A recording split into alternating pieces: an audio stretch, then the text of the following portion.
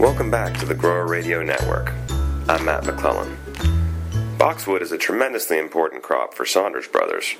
Recently, I spoke with Tom Saunders about the measures his family's nursery has taken to prevent boxwood blight. Let's listen in. There's been a lot of concern about boxwood blight, and I know that Saunders Brothers, one of their big crops is boxwood. What are you guys doing to sort of combat boxwood blight? We don't allow plants to come in from outside, boxwood, because we're afraid we'll bring the disease in from another nursery or whatever. We've eliminated customer traffic in the nursery, buyers in the nursery, unless they're wearing the boot covers and the pants. Even the University of Florida researchers had to wear Tyvek pants and boot covers to do the research, just in case they're carrying the inoculum on them. But we're also trying to work towards varieties that are more resistant to boxwood blight. Right, the trials you had mentioned. That's right. Yeah. And Kelly Ivers at NC State was doing some of that early research. And Virginia, West Virginia, and North Carolina all put some money towards that research project.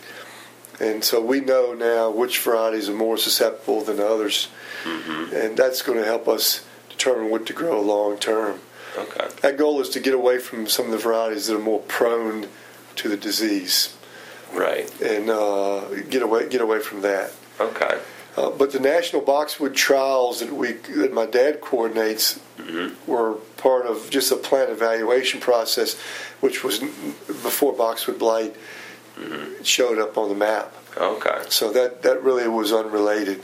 The national boxwood trials. Okay. Kelly Ivers' research in western North Carolina is what really helped us learn which varieties we need to grow more of and which we need to back off of. Right. Okay. Our goal is to, over the next 10 years to introduce some new varieties to the marketplace that are less susceptible to the disease. Okay. Yeah. And are you creating some of those new varieties based on the research that's been done, trying to isolate those particular cultivars that are less susceptible? Our goal is to release a couple varieties that are less prone to boxwood blight and not as susceptible to leaf miner injury as well. We do leaf miner studies as well. Okay. Leaf miners can probably be, outside of boxwood blight, can probably do more to change the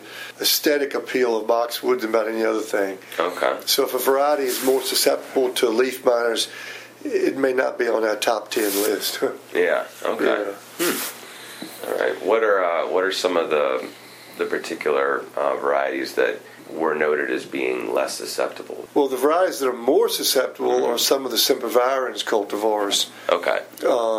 And really, if a nurseryman looks at the natural structure of an unpruned plant, the more dense the plant, usually the more susceptible it is to the disease. Okay. So pruning, we make a denser plant. And if a plant is left natural and is more open, it's going to be less, they all appear to be less prone. Okay. So, does that affect how you plan to prune boxwood? To a certain degree. I would see it more for the homeowner, but our goal is to release varieties long term that they can prune, they can do what they want to and not have to worry about boxwood blight. Right. Since we've enacted some of these new rules regarding bringing plants in and everything else, it makes it a little tougher to get some of the new genetics in boxwood.